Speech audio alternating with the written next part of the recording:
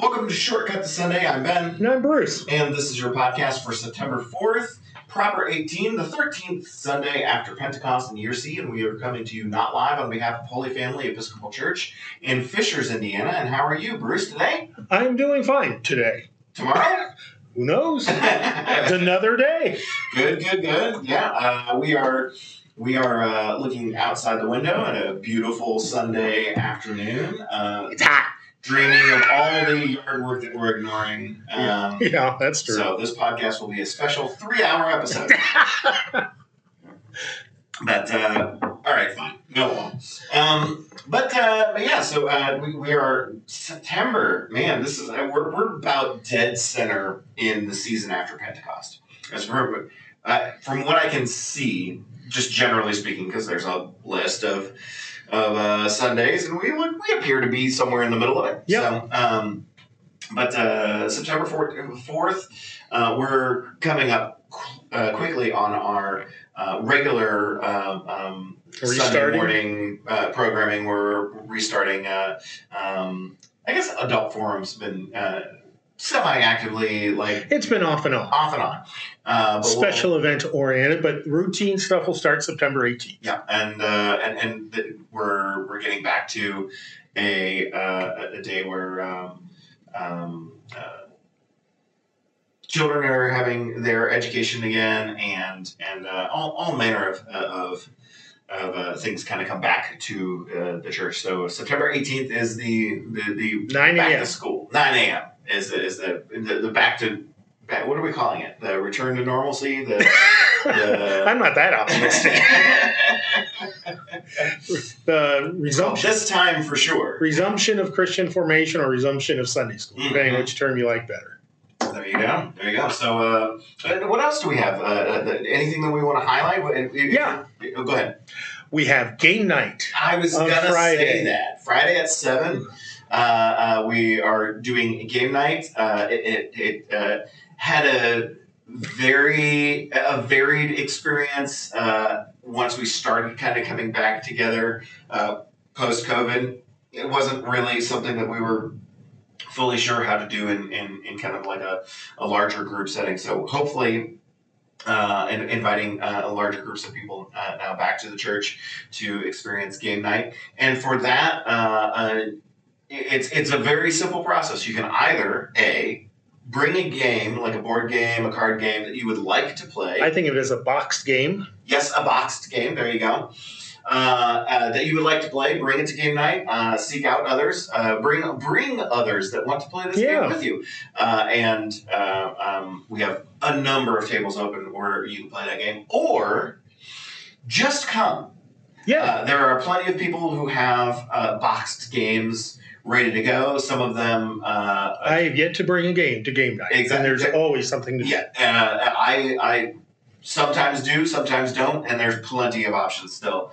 But one of the fun things about that is it could be like the Chutes and Ladders game that you've played since you were a kid, or it could be like, hey... a couple of the gentlemen from the Boy Scout group and I go to Gen Con every year. And so we would come back right around this period of time and we go, hey, check out this brand new thing that I bought. No one's ever played it before. Let's have fun. Cool. And so it could be as complicated and wild as you want, or as Go fish. Maybe no Monopoly. I'm like, that's the only game where I'm like, maybe you know. Well, people always it are drives upset. families apart. Don't bring that one. And people get upset at me when I say you really should tithe that $200. That's in that game. What, Back to the Bank? Or what's the? But anyway, that's I guess Community Chest would be the place. Yes.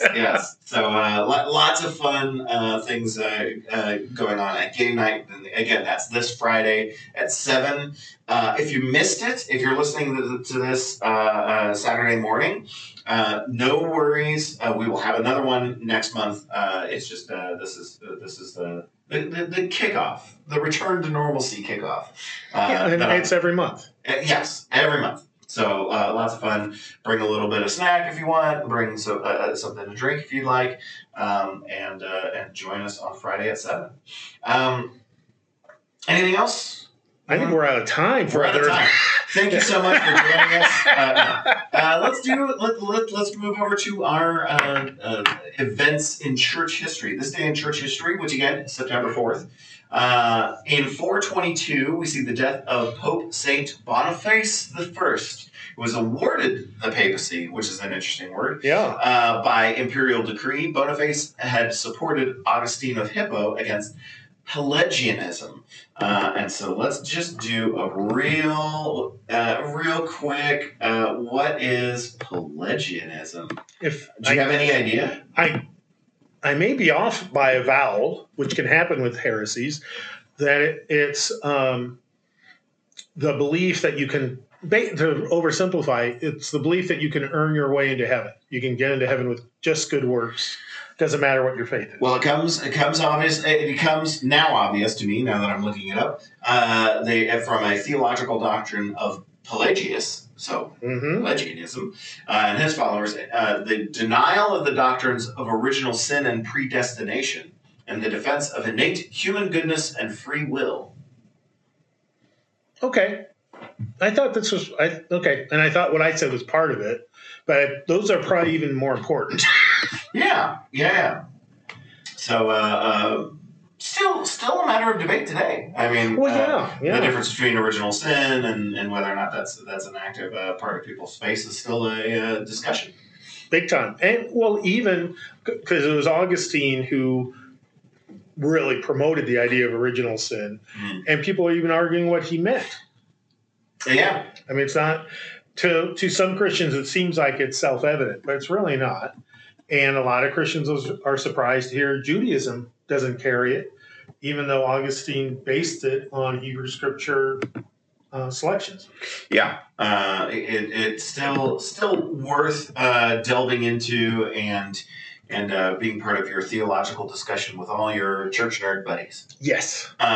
So, 1646, Johann Campanius dedicates the first Lutheran church in America in the Swedish colonial settlement of Christiana near present-day Wilmington, Delaware, on Tinicum Island.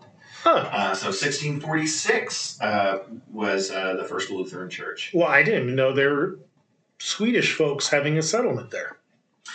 The Swedes made it to pretty much everywhere. I mean, right? Yeah. So, the Swedes, but I didn't know it's that early.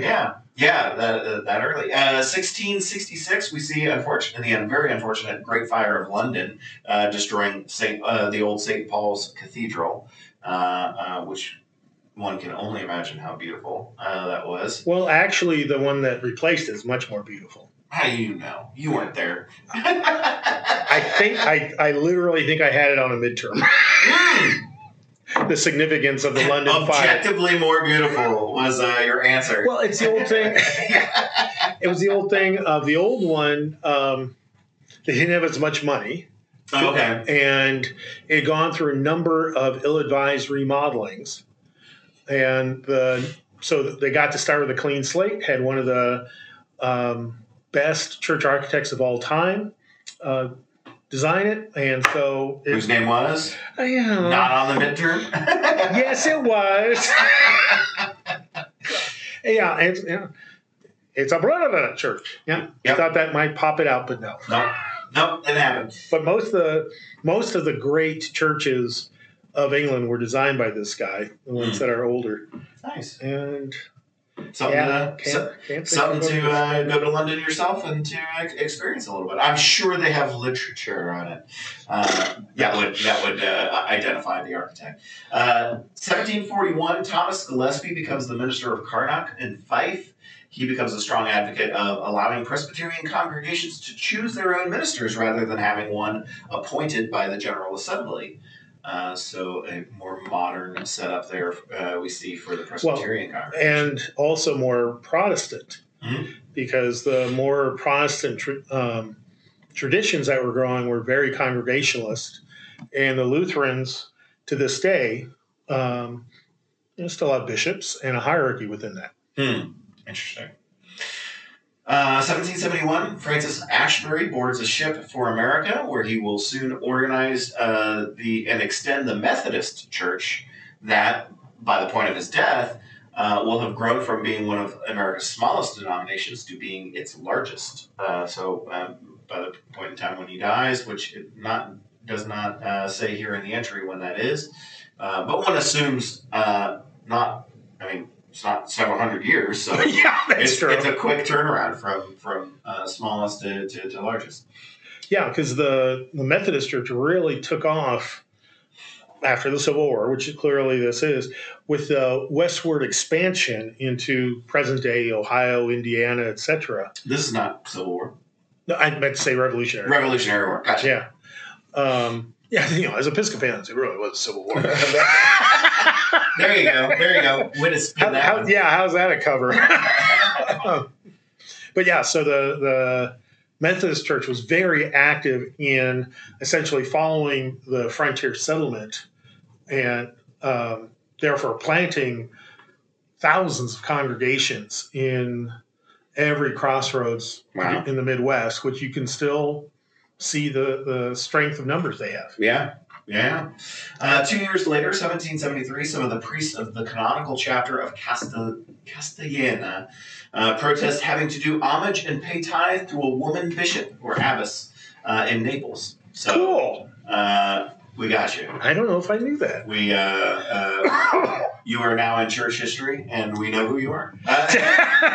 And we have our second woman bishop in our diocese. Yeah. 2 in a row. 2 in a row. 1817, the Dutch announced plans to reorganize the Protestant churches in the Dutch Indies. Sorry, they're in Indonesia. So a reorg. It doesn't go into what exactly that means, but a reorganization nonetheless. 1844, the death of Oliver Holden. Excuse me, if that name sounds familiar. It's a composer and American Puritan clergyman in Boston, Massachusetts. He had written a coronation to the tune that we now sing the hymn, All Hail the Power of Jesus' Name. Okay. 1846, death of David Abiel, a pioneer missionary to Batavia. He also had been instrumental in organizing the Society for Promoting Female Education in the East. Oh, that's good. So, unlike those folks who didn't even want to pay a tithe to an abbess, whatever. And then lastly, 1977, we see the formation of the Trans World Radio, which begins broadcasting from its newest station, a 100,000 watt shortwave transmitter in Guam. Well, okay, so it can reach some of the other corners of Polynesia. Mm-hmm.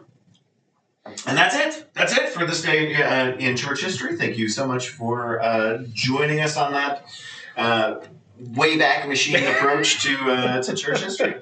Gosh, Mr. Peabody. Settle down, Sherman. So let's move on to other church history, and that is our first reading for today, which comes from the book of Deuteronomy, chapter 30, verse 15 through 20.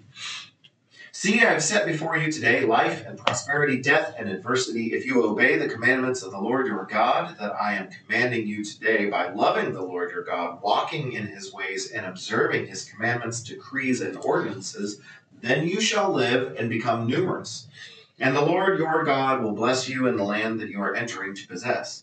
But if your heart turns away, and you do not hear, but are led astray to bow down to other gods and serve them, I declare to you today that you shall perish. You shall not live long in the land that you are crossing the Jordan to enter and possess.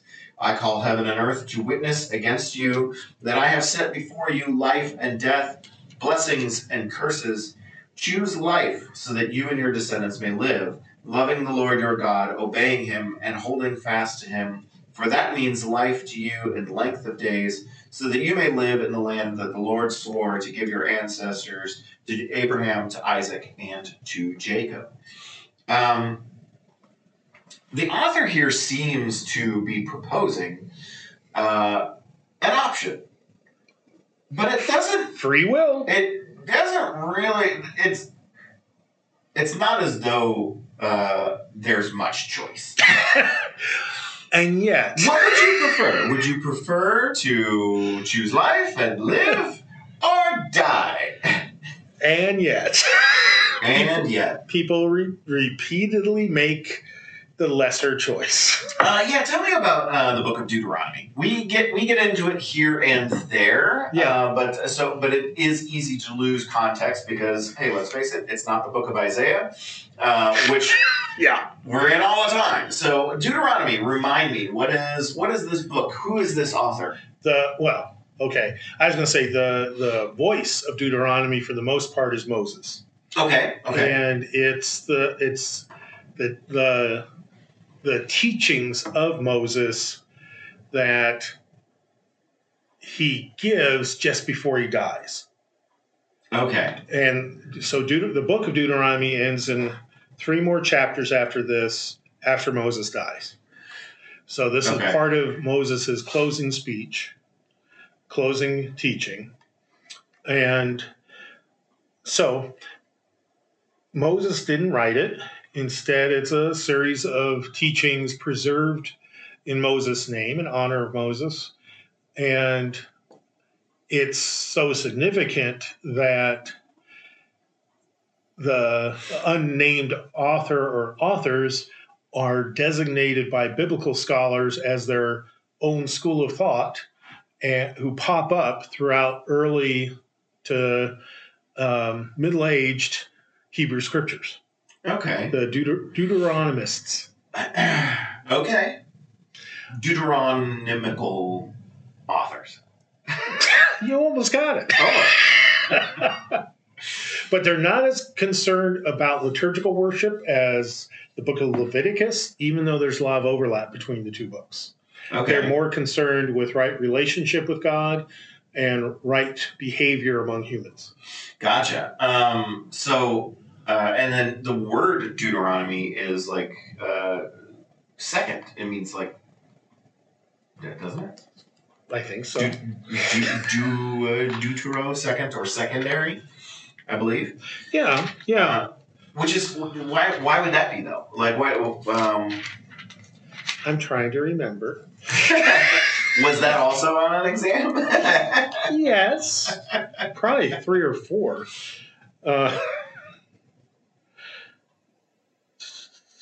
We're reading. I am reading, frantically looking. Oh my goodness, that's too much detail. I should have gone to the first page. Should have gone to the first page, yes. The standard English name of the book comes from the ancient Greek Septuagint, which means second law. Okay. Which is a bad translation of a copy of the law. Okay. Because Deuteronomy, the book, is framed as what Moses wrote down just before he died. Gotcha. So would the first be the tablets, and then the second be his expansion? But also could just be they didn't translate it well. Oh, okay. Because they're going from Hebrew to Greek. Laws of Moses, take 2. Yeah. We would have had a third take, but he did die. So I also have some curiosity as to the translation in one of the verses. Well, actually, I should say one more thing. Sure. This is what I'm reading. You should say more than one more thing. Since I'm reading all this stuff. Right. That in a Hebrew Bible, the title of it is simply Words. Well, that's less flashy. Yes. Because that's the first word of the book of Deuteronomy. Is the word? It's words. Words. In the Hebrew, yeah. And there's a joke here. I'm just not gonna be able to form it in time. But yeah. Well, you know what song it words. inspired? The Doot of Earl. All right, I'm quitting. We're gonna try this one again. Oh, no, all right, fine.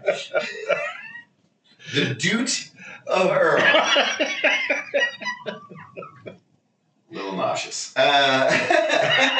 You're welcome. So, get us back on track. Verse 18. The word that gets translated as perish. I'm curious as to the accuracy of that one. It says, I declare to you today that you shall perish. We do it does still fit along with the life and death but Well, yeah, you're skipping. Remember, that's only half a sentence. The other half is verse 17. right, because I was actually partnering it with the rest of what's in 18 because it goes on to say, "You shall not live long in the land that you are crossing the Jordan to enter and possess." So I'm curious as to whether or not the word "perish" isn't so much to expire, but just more of an implication that you won't, like, will you be kicked out? Will you, or is it strictly death? Because we do have a life and death, blessings and cursings shortly thereafter. So I was just kind of curious as to the actual, like the. Right. It could be translated as ruined, Okay. destroyed. Seeing what other ones they have in the dictionary, Hebrew dictionary.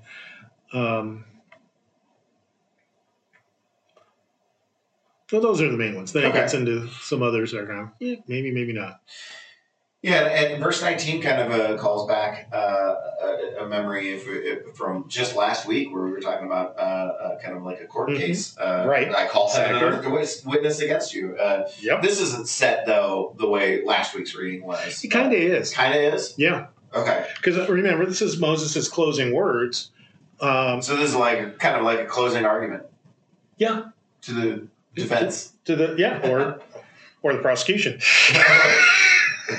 Gotcha. I think in this part of it, it's more the prosecution. Okay. But, actually, it's more like a civil case rather than a criminal case. Where are you fulfilling the contracted agreement? Yeah. And if you do not, you're ruined. Yeah.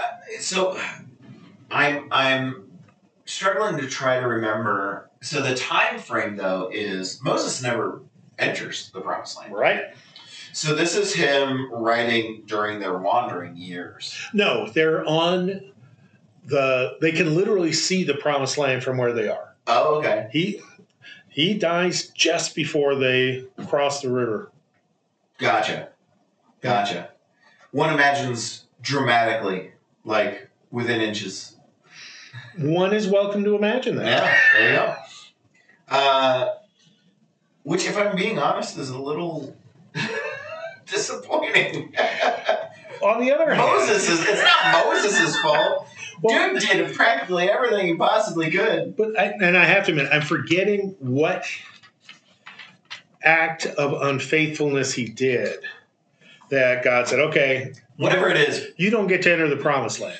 Whatever it is, doesn't it still pale in comparison to the cats he was trying to lead?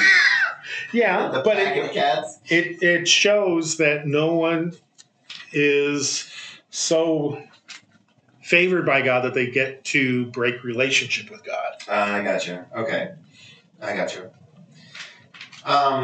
Yeah, and I do find it interesting that we've talked many times on this podcast about blessings and curses, and it's actually literally written in this section. It's pretty clear here. Yeah, so not quite as background information as I thought that it originally was. Like, well, you have to remember this kind of a social contract of blessing. You say a blessing and a curse, and here, lo and behold, it's actually explicitly written down. Like, hey, by the way, we have this social contract of blessings and curses. So I thought that was, up until just now, I thought that was kind of more background information played out many times over in. Well, and the reason it's not always obvious, what is a very ancient belief that if someone read out loud the blessing and curses, they enacted it. And you don't want anyone to accidentally agree to a blessings and curses that they don't really want to undertake. Gotcha. Okay. Whereas by this point, the theology of Israel had become sophisticated enough that he could say, yeah, you can say it without it actually happening. God's more sophisticated than this. Yeah, so you said this was like the tail end. This is the closing argument. Right. How much more is left in Deuteronomy after this? It closes with 34, but by this point, Moses is dead. So the teaching part ends shortly after this book. Gotcha. Anything else about the Deuteronomical entry? Deuteronomical. Shoot, now I can't say. Gotcha. You messed with my brain, man. Anything more about this reading? It's supposed. Yes, it is supposed to draw us back to our deepest roots of Abraham, Isaac, Jacob. This isn't just the last 40 years of wandering through the wilderness after leaving Egypt. This goes all the way back. And the last of Moses' teaching ends with Abraham, Isaac, and Jacob.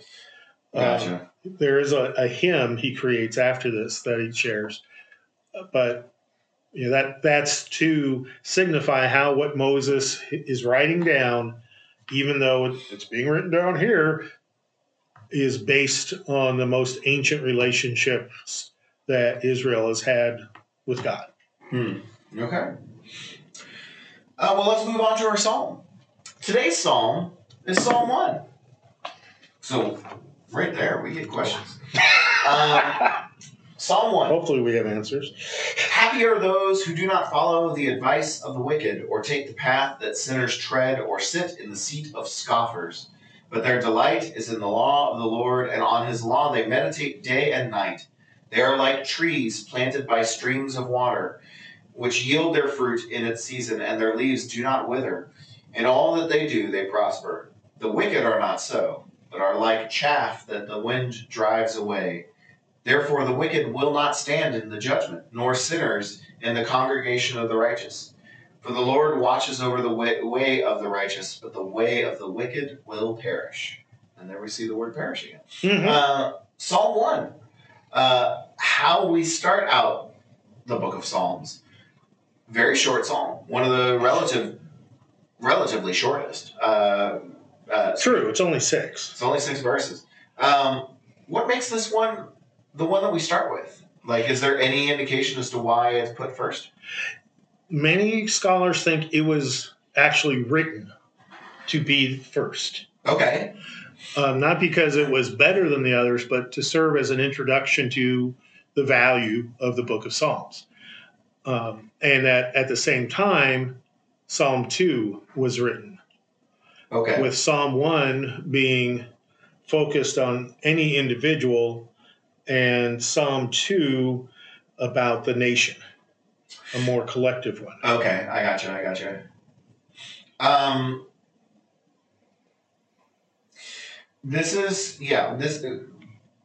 First, just going in order of rereading this, I love the seat of scoffers reference. Isn't that great? What a great...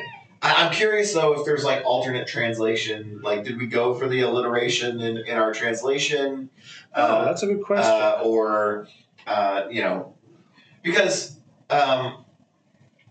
it's easy for me, at least where we're reading this now, to see the word, the word's talking about don't follow the advice of the wicked. Wicked is, way over here on the spectrum. Wicked is, like, farthest end. That wicked... Of badness? Of badness, okay. Yes, exactly. Scoffers seems more like it's like... That doesn't... To scoff is to barely contain... Barely not be able to contain your contempt. Huh. You know what I mean? Like, it's not... Well, yeah. It implies less... That it might be lesser than wicked. So I'm kind of curious as to... Okay. No. No? Scoffers are wicked. I think I scoffed this morning by mistake. Remember your lessons of Hebrew poetry. Okay. Yes. So vacillating between extremes, that lesson? No. Okay. The repetition lesson. Oh, repetition. Yes. Say it again. That what makes Hebrew poetry poetic in the ears of Hebrew speakers is a repetition of the thought. Okay. Not rhyming or anything, or cadence or anything like that.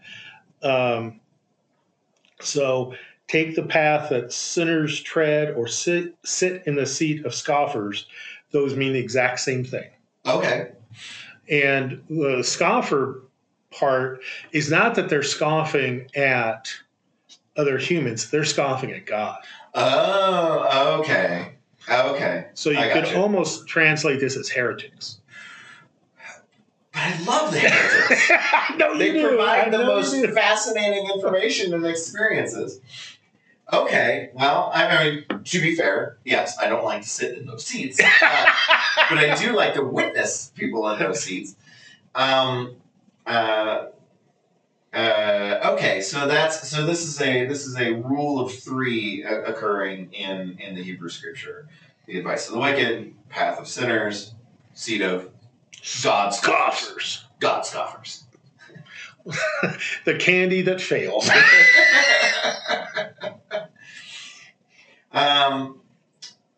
That was a Willy Wonka. There you go. Yeah. Reference for anyone who's going, what? So yeah, don't be like them. But actually, it says, "Happy are those who do not." Their delight is in the law of the Lord. How many? So yeah.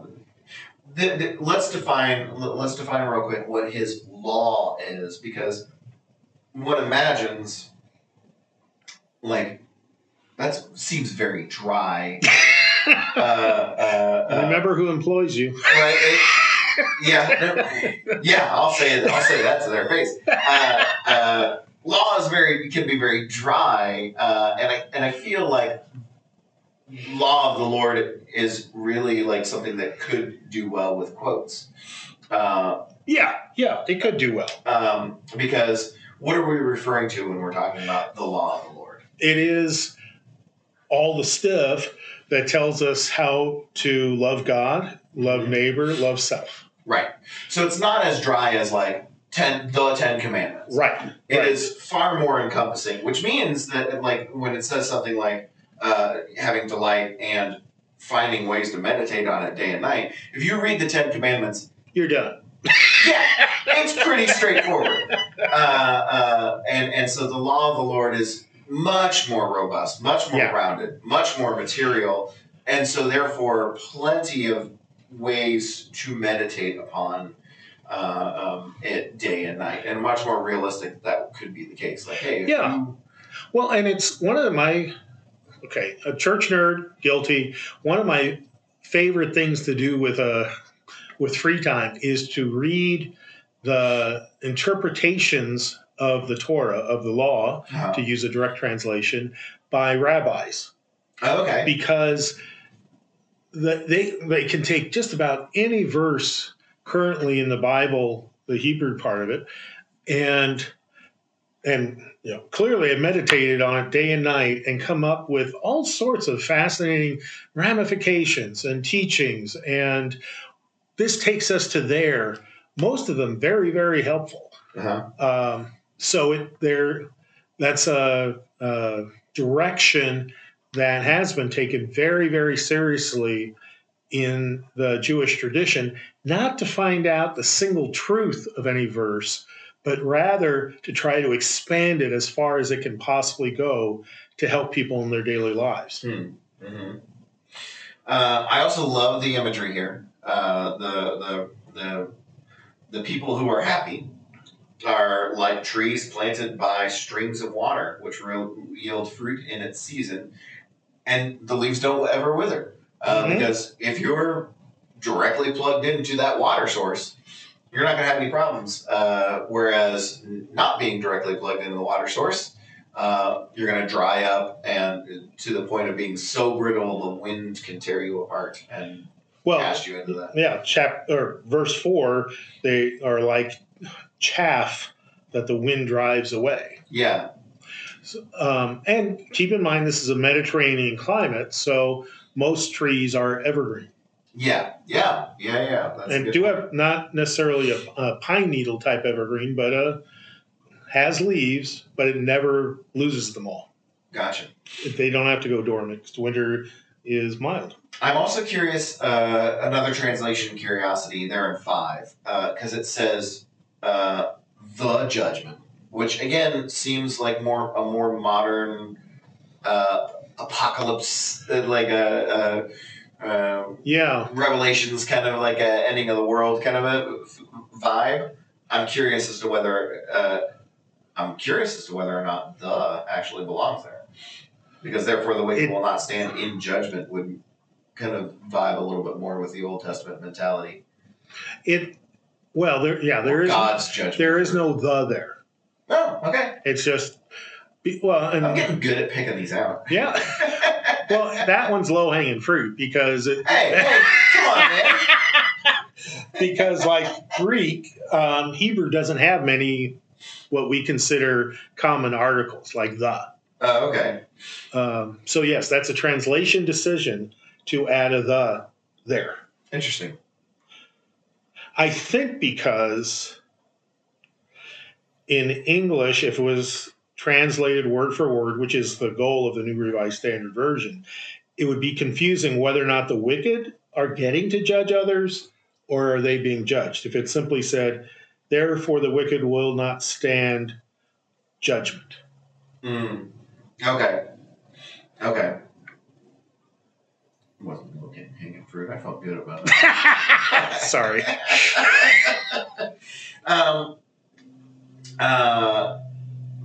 It's also So, and what else about this though? I mean, you're right. It does kind of set up a lot of what we do see in the rest of the Psalms. Yeah.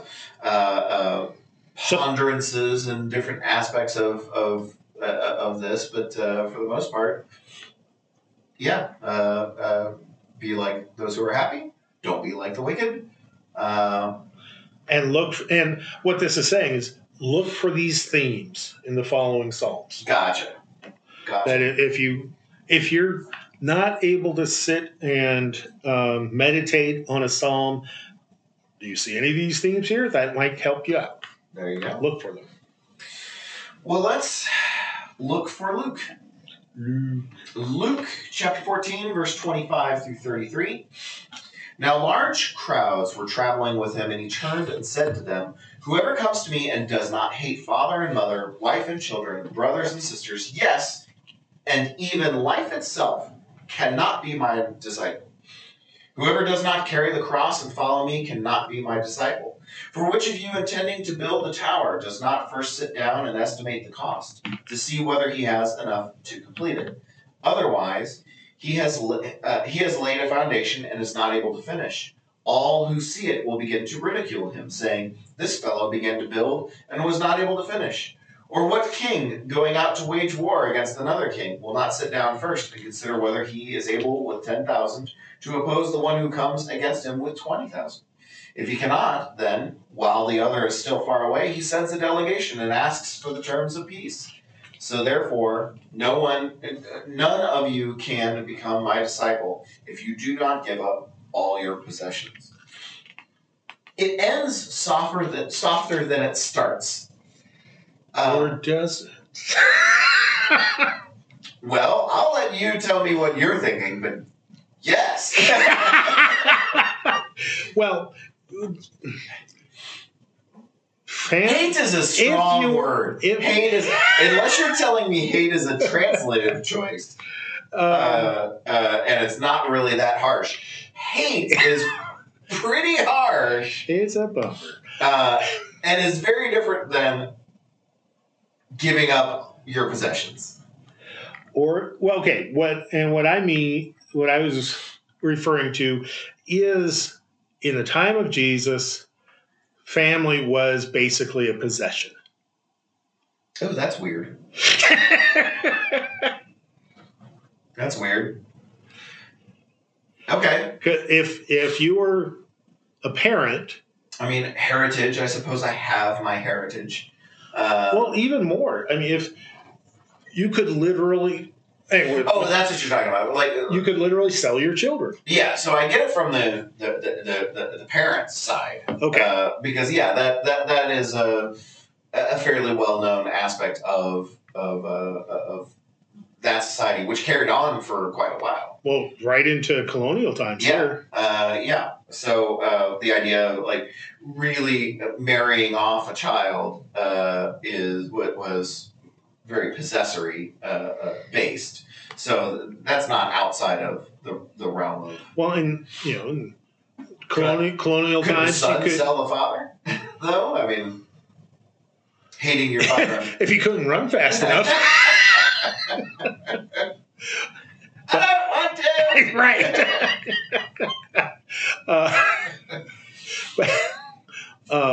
Always right back to Monty Python. Right. I'm so sorry. But I'm thinking more of the, like you were somewhat what you were saying, of the heritage is crucial to you, because it gives you your identity, and Jesus is trying to say God has to give you your identity, not your lineage. Okay. And even though your backup for all of life's needs is your family, no, God is. Gotcha. So it's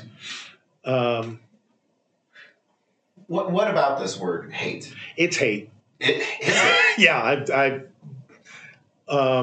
was double. Okay, Mark and Luke and Matthew all use it, and John too, as hate. Wow. The quadrifecta. Yeah, it's not too often all four gospels use the same term in the same way. Yeah. Not much doubt about it. That's still kind of even in that context, it's still a little difficult to swallow because even hating even life itself is that's part of it statement, man. Yeah, and it's usually used in the context of an enemy. Okay. So, which makes it worse, I think.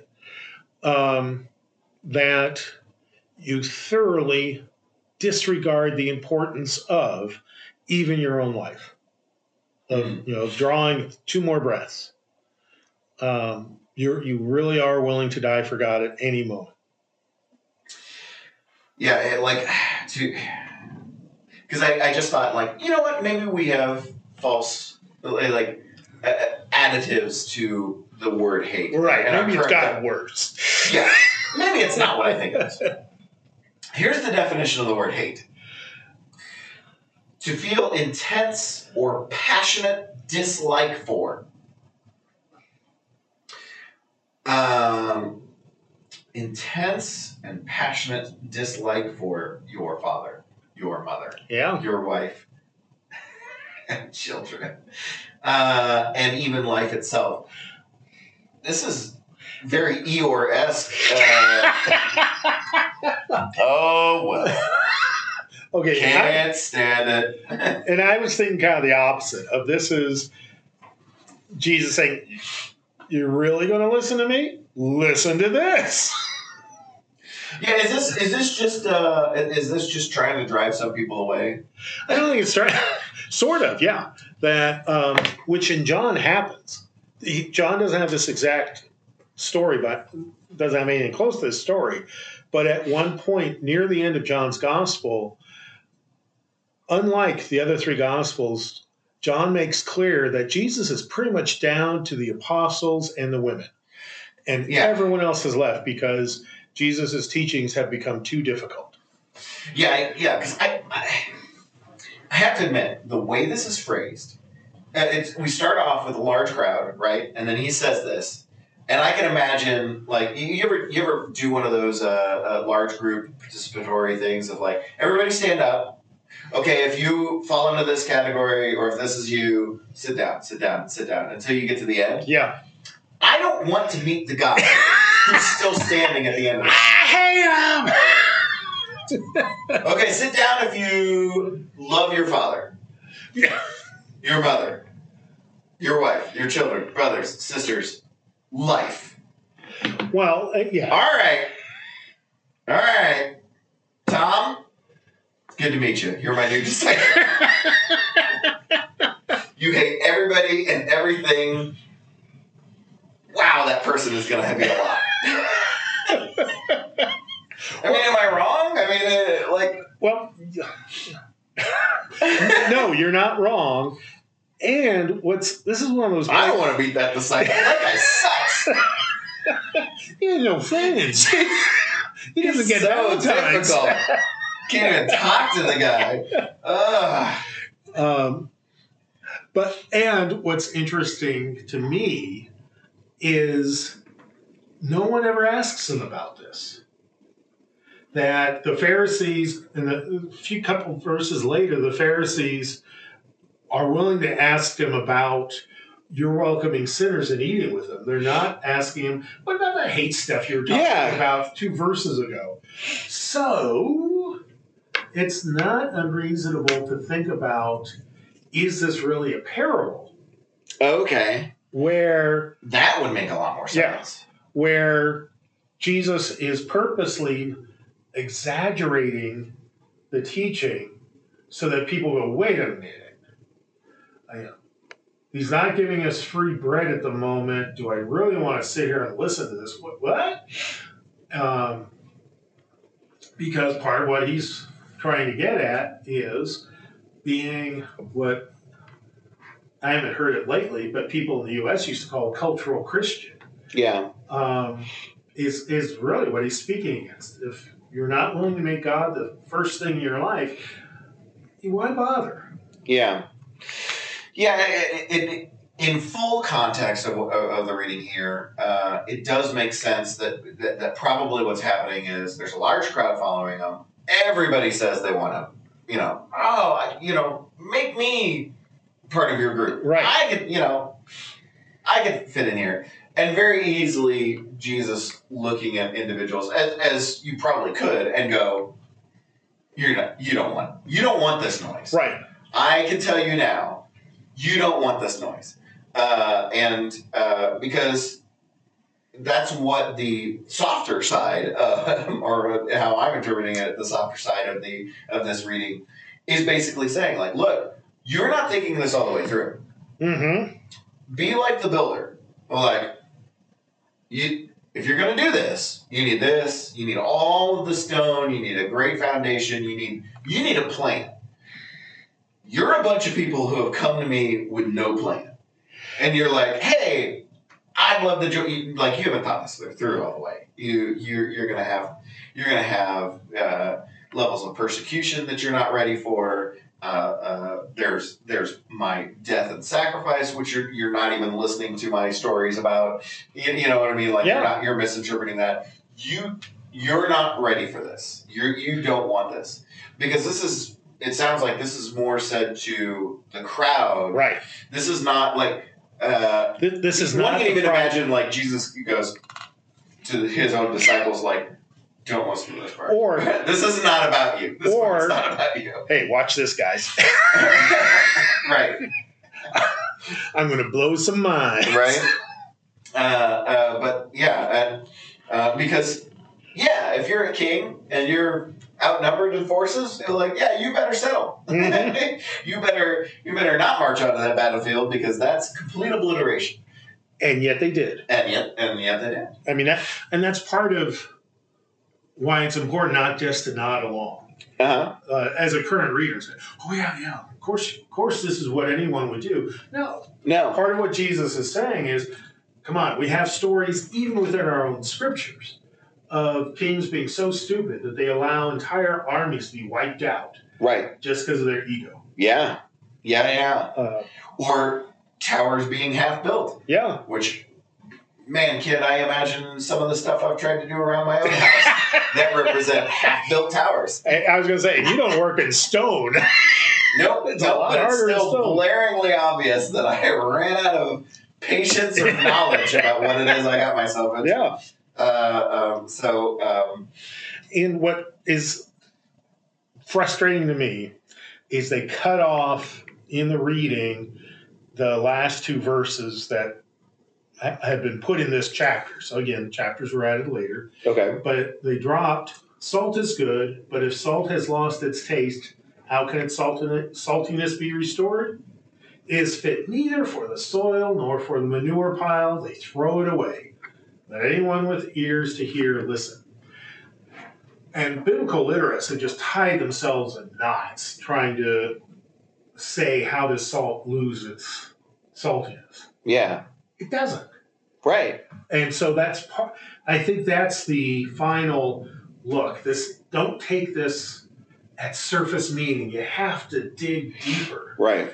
And otherwise you're just dealing with shit. The manure pile. Yeah. Pardon my French to the podcast, but I don't believe that word is French. Lumière is. oh, that's right. Yeah, actually, they use the French here, don't they? The manure pile. Yeah. But I think Jesus would have used a very salty word at this point, since he's talking about salt. That's very, very possible. Okay, so yeah, that's a good question because that if salt loses its saltiness, that would everybody there would be like, "What are you talking about?" Yeah. like upon ingestion, maybe. Yeah, and because salt was something people really liked, they had learned. I mean, I suppose you could burn it to the point where it's no longer salty. You could completely obliterate it. Yeah, Maybe. Like if you were to light a salt block on fire, Like it would burn, and I don't think it'd be salty anymore. yeah, I wonder if the smoke would form crystals. I don't know. Yeah, but what I was about to say is they had already the technology to purify salt that had gotten mixed with other stuff. Oh, okay. Usually using water to make salt water and then dry out the salt water, and there you got salt again. Yeah. So and so people would have thought, okay, this Jesus really isn't making sense now. Oh, so maybe we need to stop and think about the things he just said that are so hard to take in. Right. This guy's talking about Hating everything and unsalty salt. And towers falling over. This He's all over the this map. guy's crazy. I'm going home. Yeah. Again, maybe that was the point. maybe it was like we gotta get George out of here. He was driving me nuts. He's taking everything I say literally. That's not my intention. Yeah. So then, is there what is the modern then takeaway? If this literally was to drive people in the moment away, are we taking a broken down, a more simplified version of this story to heart for ourselves, as in, hey, be mindful about what you like when you set your mind on godly things, set it wholly and completely. Yeah. And that really is our more modern takeaway from. I don't know if I'd say modern, but it's the. Well, Jesus isn't trying to drive us away. No, but where we are today. I was going to say they would have. It's easy to picture someone saying this in 60 AD, the same thing you just said, without saying, well, maybe they would have said modern. You know, that here's the curve. It would have been modern by it. Yeah. Here's the curve. We're so much more modern. Yeah, so yes, you have the distilled Reader's Digest version. Ooh, yes. I like the distilled. Come talk to me about distilled things. I'd be happy to talk to you about it. So the refined takeaway for it. Mm-hmm. But yeah, I like the idea of couching this as a part of a parable. Yeah. Because that does play into the aspect of him utilizing parables that always are like, wait, what? That doesn't make any sense. That's not what a reasonable person would say or how they would phrase it. It reminds me a little bit too of the phrase where I am going you cannot follow. In that, like, this large crowd saying like, we'll follow you to the ends of the earth, and I'm like, no you won't. Right. I can tell you I right am now. going down a road that you do not want to go. You won't a even- literal road that you're not going to want to You take. guys won't even make it to the gates of Jerusalem before Right. you run off. Right. Yeah. So thereby also being interesting why he uses in verse 27 the phrase carrying the cross. Yeah. So he does kind of allude to it, like, Yeah. yeah, no, you don't want this. It involves death. It involves, Suffering, death. yeah. Yeah.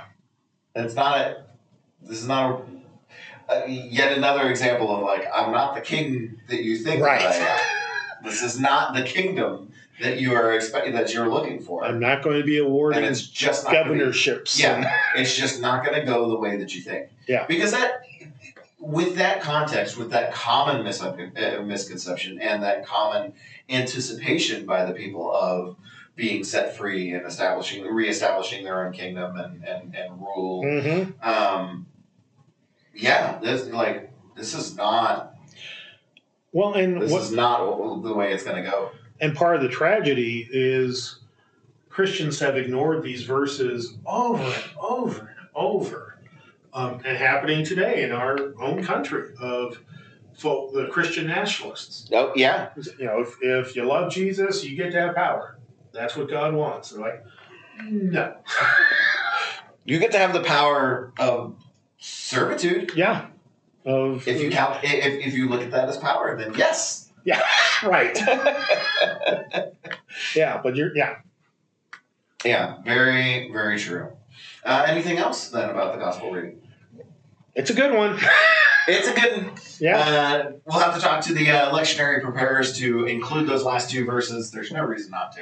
It really is. It's already a difficult Yeah, so passage. why not ruin it for everyone? You're not saving any consternation by leaving out the last two verses. If anything, you're doing it a disservice by making it sound like it starts harsh and ends nicely. Yeah. It doesn't. Oh, all we have to do is make sure we budget well. It doesn't. It does go back to that. Almost Hebrew poetry of like Yeah. difficult, a little bit easier, still difficult. Yeah. It's still hard. Mind-blowingly. Yes.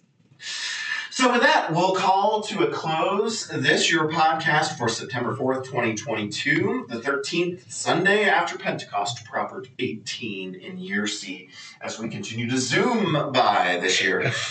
Join us on Sunday, 8 and 10 in person, 10 o'clock broadcast live on HFEC videos on YouTube. And until next week, I'm Ben, And I'm Bruce. and we'll talk to you then. Bye-bye. Bye.